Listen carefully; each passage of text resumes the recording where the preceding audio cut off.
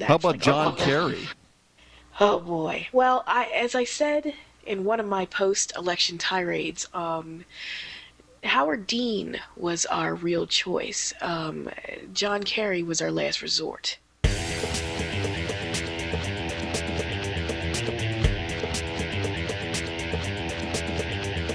Welcome to You Are the Guest, a weekly show where you can be the guest and tell people what you and your friends and neighbors think about news events and issues of the day.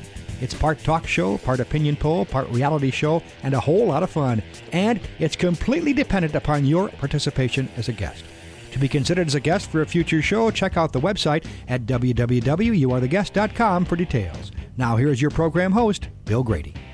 Greetings from the great city of Fort Dodge, Iowa, and welcome to show 27 of You Are the Guest, the show where we talk to everyday people just like you and me about their lives and about the issues of the day. Our guest today is from Norristown, Pennsylvania. Raequel, welcome to You Are the Guest. Hi, thank you. It's good to be on. Would you please introduce yourself to our audience? Yes, my name is Raequel, aka Tris. I am the host, creator of the Triscast, which is a personal pop culture podcast that I've been doing since May of last year. I'm 28 years old. I like long walks in the rain. No, never mind. I'm not going to do that. Oh, go ahead. Everybody else does. Yeah, it's like, I'm just a big old fangirl, as I've said before, and I'm a lifelong resident of southeastern Pennsylvania, East Coast girl all the way, and I don't know. I guess you'll find out more once you interview me. So, Norristown is a part of Philadelphia, correct? Well, not exactly. Norristown is, it's a part of Montgomery County, which is one of the outlying suburban counties that it rests outside of Philadelphia. Actually, Norristown is the county seat of Montgomery County, meaning that, like, all of the county's business as far as I wouldn't say legislature, but we have a county courthouse here. There are a lot of lawyers here. A lot of municipal and county offices are in Norristown. So it's sort of like the capital of the county, and by extension, it's about 20 to 30 miles west of Philadelphia. So you could hop on a train and be there within an hour. So it's just really close to the city. Have you always lived in Norristown? Yes, I was born here. Matter of fact, I would be the fourth generation of my family on both sides to live here. Educated here, raised here, everything. I still live here. I guess I'll probably die here. I don't know. We were talking before the interview about the last show, which was from Cleveland, and I sense a little bit that as we talked about Bill Clinton, that you might want to kind of express maybe a point-counterpoint about what I said about Bill Clinton. Well, yeah, it's like I didn't see Clinton as this overly bad guy because, you know what, to be perfectly frank, yes, he did cheat on his wife and lied about it.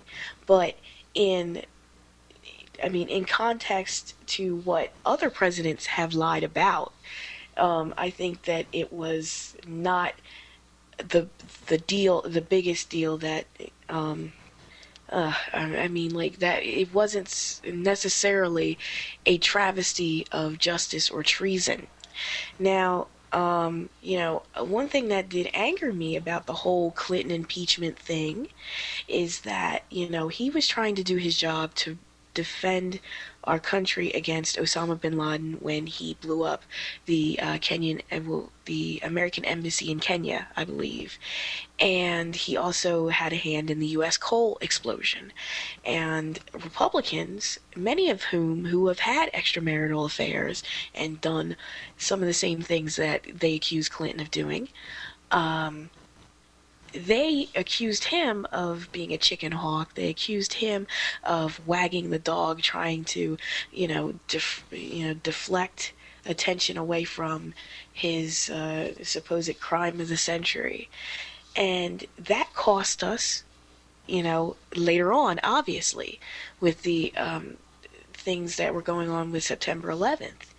And in hindsight, I think that giving Clinton a bad rap, especially from many conservatives, I think that is undeserved, because unlike George Bush, I feel that he did his job. He cared at least enough about his position to, truly be the commander-in-chief. Could you see where somebody would have a different opinion about Bill Clinton, though? Well, I guess so. Being that, Bill Clinton came from a completely different walk of life than, say, the last few presidents. They see him as this wild-haired hippie from the 60s and 70s, and this young upstart, or basically, somebody who's willing to, somebody who is going to undo the fabric of society. And of course, cheating on your wife, I can understand where people would get up in arms and things like that. But he was cheating on his wife while he was president of the United States, and couldn't he just put it on hold for 8 years? But at the same time, if you read the Starr Report, he was at least doing his job while cheating on his wife. So, yeah, but don't you think you have to have some sort of a moral, higher standard that just says, I know I've done this in the past, and maybe I can, being as president and being a role model for many kids, that maybe I should just kind of put it on hold for 8 years, and then afterwards, I can play the field? Well, speaking as somebody who's dealt with infidelity, I would say from an ethical as opposed to a moral standpoint, because I have a problem with the whole semantics of the word moral. I mean, basically, I'm an atheist, so technically I don't have morals, I have ethics. So ethically, from a standpoint, he should have, not compromised his position or taken advantage of his position by doing that. If it was him initiating it, or her, or the Monica Lewinsky, he should have been a man about it and said, look, I represent the United States and the image that it represents. I can't do this. But then on the other hand, it's like,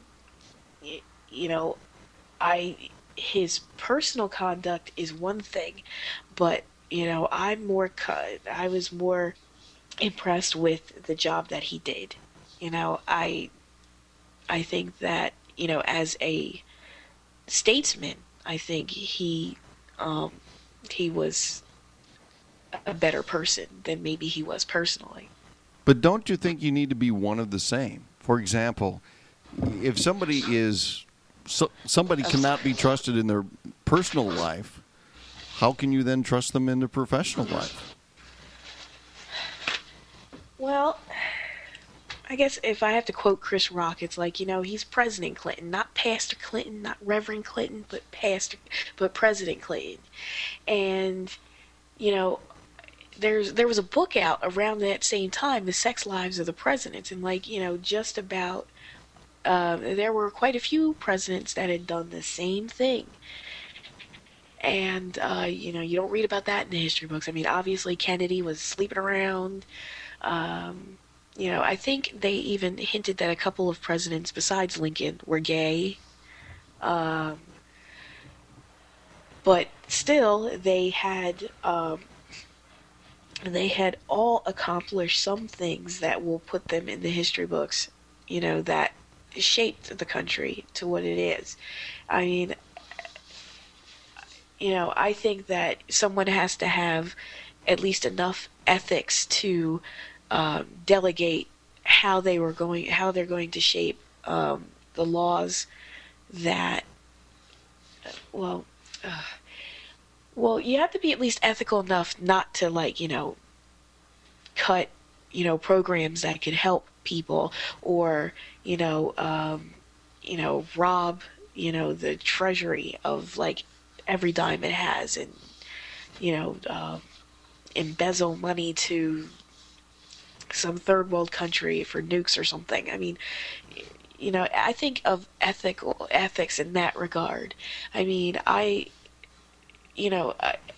can understand how, as when you want to look at this person, it's like, well, are they schizophrenic? What type of person? I mean, that is important, but I feel like it's more important. Like, I guess I'm more of a pragmatist. I'm like, okay,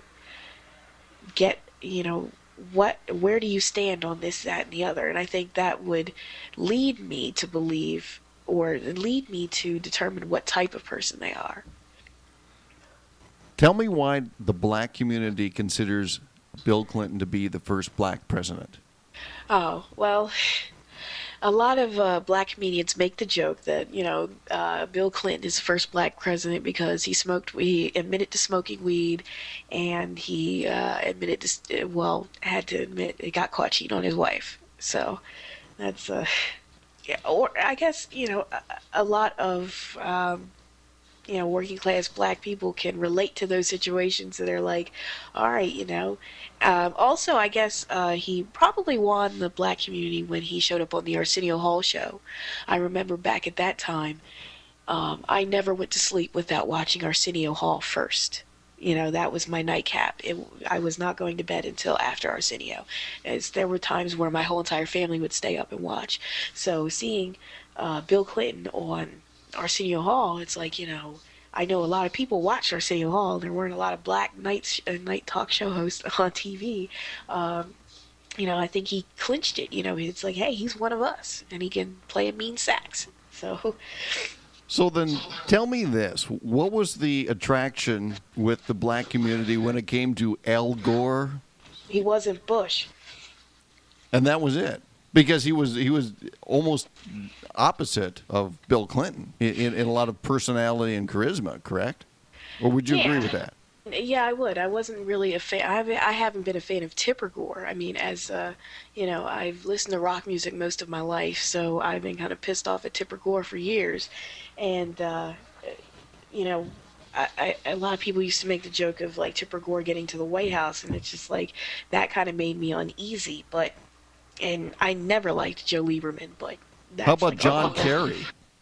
Oh boy. Well, as I said in one of my post-election tirades, Howard Dean was our real choice. John Kerry was our last resort. That's the way I feel. Like, I guess I wanted to believe that he kind of had some of that Kennedy sparkle since he was from Boston, and he was a true blue liberal. And, I guess I have an affinity for him because, well, not him, but I mean his wife, because I remember the accident that claimed her first husband's life. I remember where I was when I heard about that. So I'm thinking, well, he's not Bush. He's not Bush. He's a Democrat, and at least him and Dan Rather put together did more time in Vietnam than Bush did. So, I just was not happy with the Bush administration. I'm still not. And, I was willing to, by any means necessary, we'll, cross that bridge when we come to it. He's just got to go. So, where do you think Howard Dean is taking the Democratic Party? I'm hoping taking the Democratic Party back to its roots, to being a party of the people and not a party of the partisan. There are a lot of Democrats that are trying to go to the middle to try to appeal to everybody. Like, that's the one thing that has disappointed me about Hillary Clinton. I donated something to her campaign, and then I find out that she, got involved in that ridiculous thing about the video game rating system. And I'm like, I play video games. It's like I watch TV about video games. I watch G4 all the time on cable. And, here she is trying to legislate something that is a part of my life. And, there are a lot of other issues mixed up in that, but I'm like, what happened to the Hillary that I had on my, I talked about having a glossy of Hillary Clinton on my wall next to my rock and roll posters in high school. What happened to that Hillary? The one that wanted health care for everybody, that, that was very out about being pro-choice and about being, about having women take leadership roles, and the one that I thought wanted to, it takes a village. What happened to her? Where is she? Hopefully Howard Dean, he'll have that fire that, he came under fire for, to kind of light the fire under the DNC and say, hey, we got to wake up, What things does Howard Dean have to offer that will bring the Democratic Party back? Because, respectfully, I don't see it.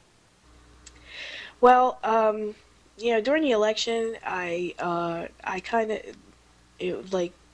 I had wished after the fact that I had gotten more involved in Dean's campaign, because it wasn't until toward the end that I really saw, the vision that he had for the country, and the perspective that he had about where America should go and what direction we should be leading, or what direction we should take America as far as, healthcare. Obviously, he's a doctor.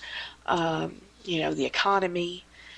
I think he was all about giving America back to Americans and not to special interests, not to ideologues, not to zealots that want to reshape everything in their own image, in their narrow little field of vision.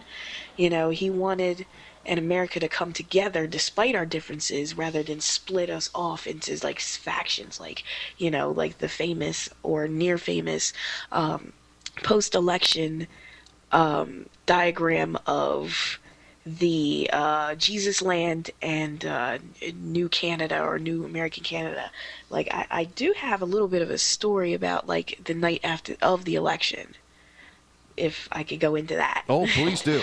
Okay, well, I had already been having a bad day, and the place where I was working at the time, I streamed Air America Radio. Well, I listened to it in the morning, but then I was listening to KYW, which is a local news station, the rest of the day, and I heard the concession speech, and there are tears in my eyes, and I'm working at this terminal.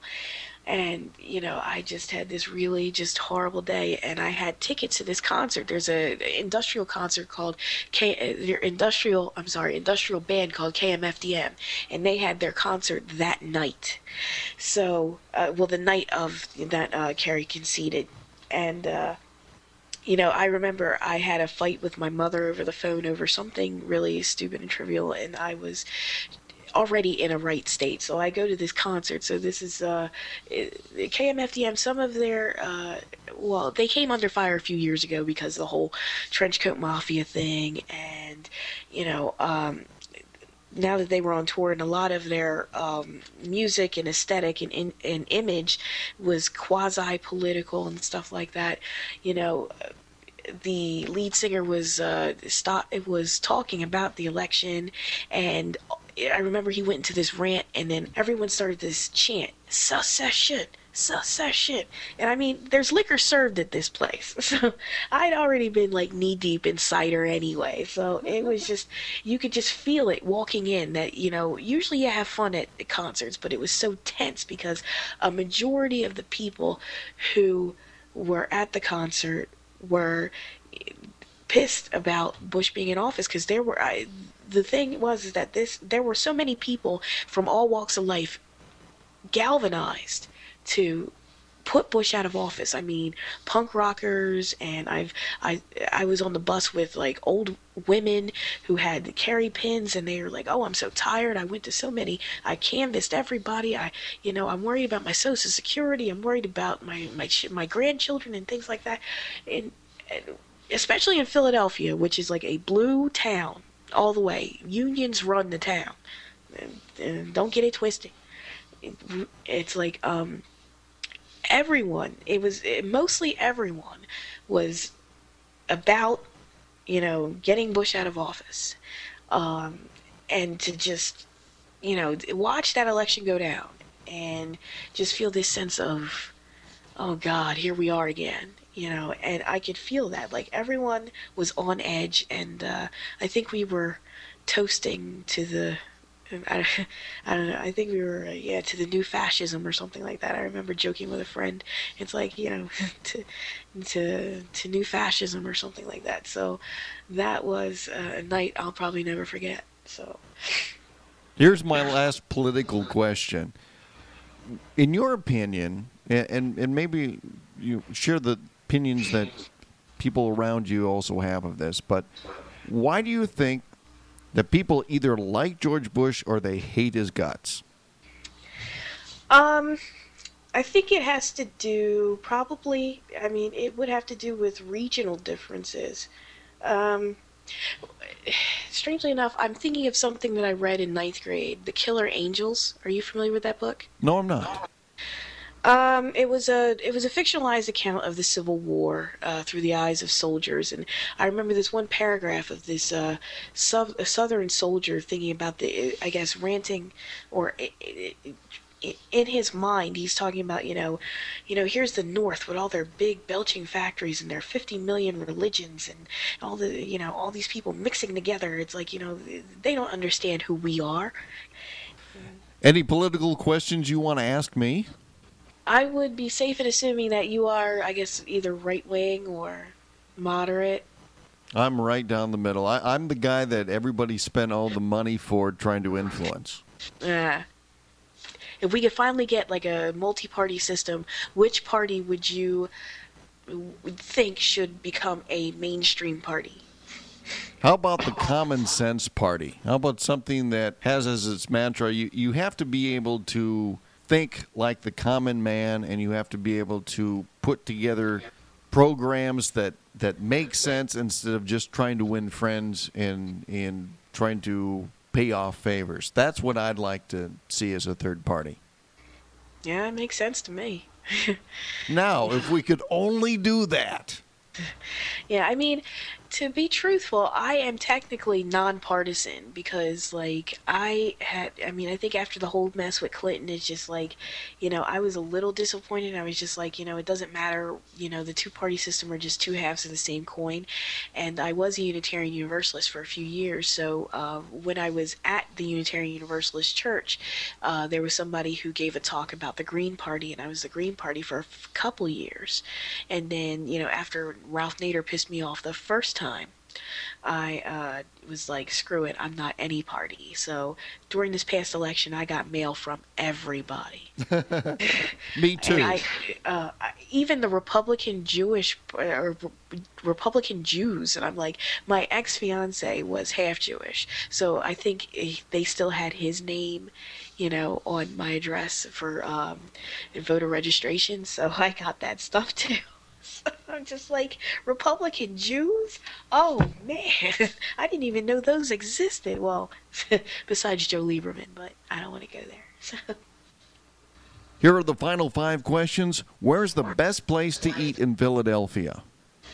Oh, okay.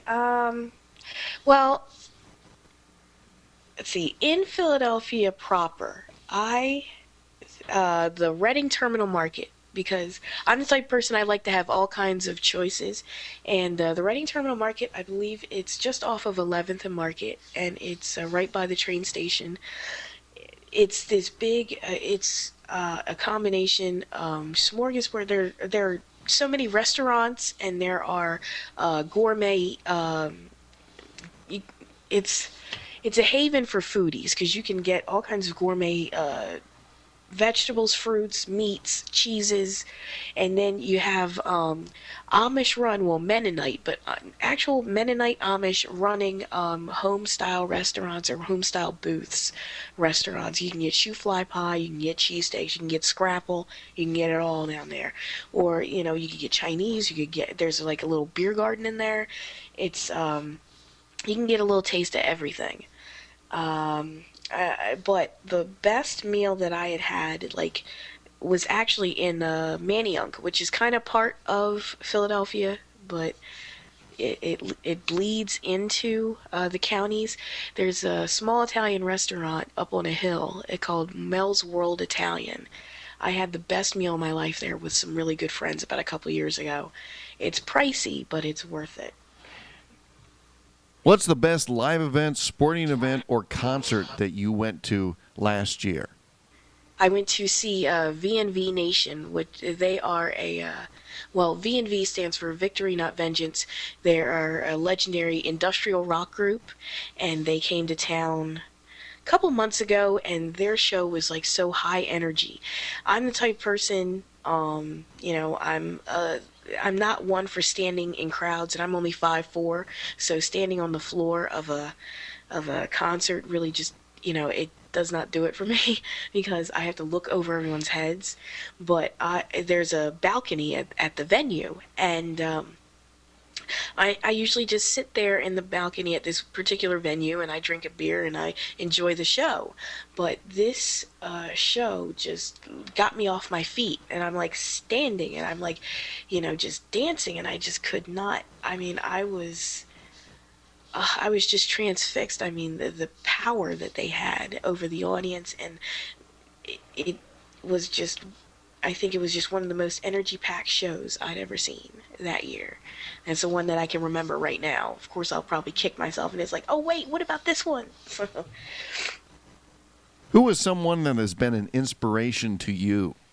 I guess first and foremost, my late grandmother. I was raised mainly by my grandparents. My folks were around, but it's a long story, but my grandparents were my primary caretakers, and especially my grandmother. We were like bosom buddies. She was the bestest friend I'd ever had, and I guess I inherited her sense of humor. And as some people say that I kind of have her, when I am meek and mild, people say that I'm like she was. I'm as stubborn as she was. One of the most important things that she ever told me was, I don't understand you, but I love you. And no matter what I was doing, she always had my back. She didn't understand what I was all about sometimes, but it's like she loved me, and she encouraged me to be who I am. So. Do you use public transportation? Yes, I do. I can't afford a car. And how is it treating you these days? Well, let's see. After the last strike, pretty good. I mean, it's expensive, and I'm like, oh God, I wish I had a car. But as gas prices are still kind of high, at least $2.30 to $2.50 a gallon, most places, it's basically what I've got. Love it or hate it. And the final question: what's the best thing about living in Norristown? Best thing about living in Norristown, it's home. It's where my family is. It's where, it's, no matter where I go, it'll always be a part of me. I guess it's close to everything. It's close to the city. It's close to the malls. It's close to the outlying suburbs. It's like you can get you can get most of the major routes pass through Norristown or are just off of Norristown, outside the city limits, or town limits, I should say. It's, it's sort of like the nexus point. You can get to anywhere from there, it seems like to me, so. Raequel, it's time to play Ask Bill 3. This is where I'm going to turn the microphone over to you, and you get to ask me 3 questions about anything. So fire away. Okay, well, I'll start off with the easy one. Like I said, I have a cold, and when I'm sick, I usually crave cream of mushroom soup, and that's one of my favorite flavors. So what is your favorite flavor of soup? My favorite flavor, especially when I'm sick, is chicken noodle, or every once in a while I like tomato soup. I guess following on that, it's like, what's your favorite cold remedy apart from soup? I have found that I can shake just about anything with about 10 to 12 hours of sleep. No matter how bad I'm feeling, I mean to the point where, I feel like, I'm really coming down with something, or I have. If I can get 10 to 12 hours of sleep, completely straight through, the next day I kick it. So for me, rest is the best remedy for anything that I've ever encountered. I guess the last one. Well, this is something that came up in on my live journal friends list. If you could go back in time and give advice to your 16-year-old self, what would it be? Don't be in such a hurry to live your life. Don't be in such a hurry to grow up. Don't be in such a hurry to get to the next thing. Slow down and enjoy being 16. Quit trying to be 21. How about for you? Well, I think one of the things don't be so uptight about everything, and treasure the time you do have with your grandmother, because you might not have that type of time forever. So, Raequel, thank you so much for being a guest on You Are the Guest. Can you tell people how they can visit your podcast and tune in to listen to your show? Well, again, my show is called the Triscast. That's Triscast. And you can reach that at triscast.libsyn.com. Feel free to subscribe, email me. My email is triscast@gmail.com. I'm working on a website and a forum. It's kind of hard because I haven't updated my web skills since 1998, so I have a lot to learn. And in the meantime, just check out the show. And I haven't really done a full show in a while because of the holidays and because of certain situations that have been going on. But I'm raring to go. And, after I get back from PodcasterCon, that is. So, Raequel, thank you so much for being a guest on You Are the Guest, and good luck in Philadelphia. Thank you. I appreciate it. If you'd like to be a guest on a future show, just go to our website at www.youarethiguest.com. Submit your first name, the town where you live, and a short description on why you'd make a good guest. There is no charge for being a guest, and you'll have the opportunity to share what you think and how the news and events from today affect your life. The show's producers will contact you by email if you're chosen for a future show. Do you really know if your advertising is working for you? Hi, this is John Bishke from LearnOutLoud.com, where people go to enrich their lives and become better at things that are really important to them. When you come to LearnOutLoud.com, you'll find the largest selection of educational resources that you can listen to at your convenience and on your schedule. One of our titles that I'd like to recommend to you is Bill Grady's audio seminar titled How You Can Create Advertising That Really Works. It's a very common sense approach to answering all the questions that many small business owners have when it comes to doing advertising effectively and efficiently. And the best part about Bill's audio seminar is that it comes with a money-back guarantee. For more information on Bill Grady's How You Can Create Advertising That Really Works, go to learnoutloud.com/Bill Grady. Learnoutloud.com, changing the way the world learns. Don't forget that you can listen to the show every day at Coolcast Radio. And of course, we always appreciate your subscriptions at iTunes and Yahoo Podcasts. That wraps up this week's edition of You Are the Guest from the great city of Fort Dodge, Iowa. I'm Bill Grady. Thanks for listening.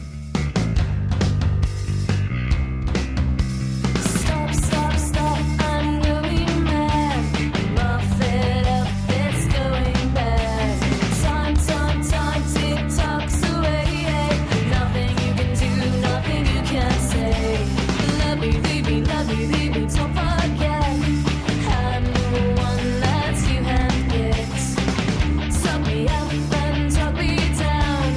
My life's been too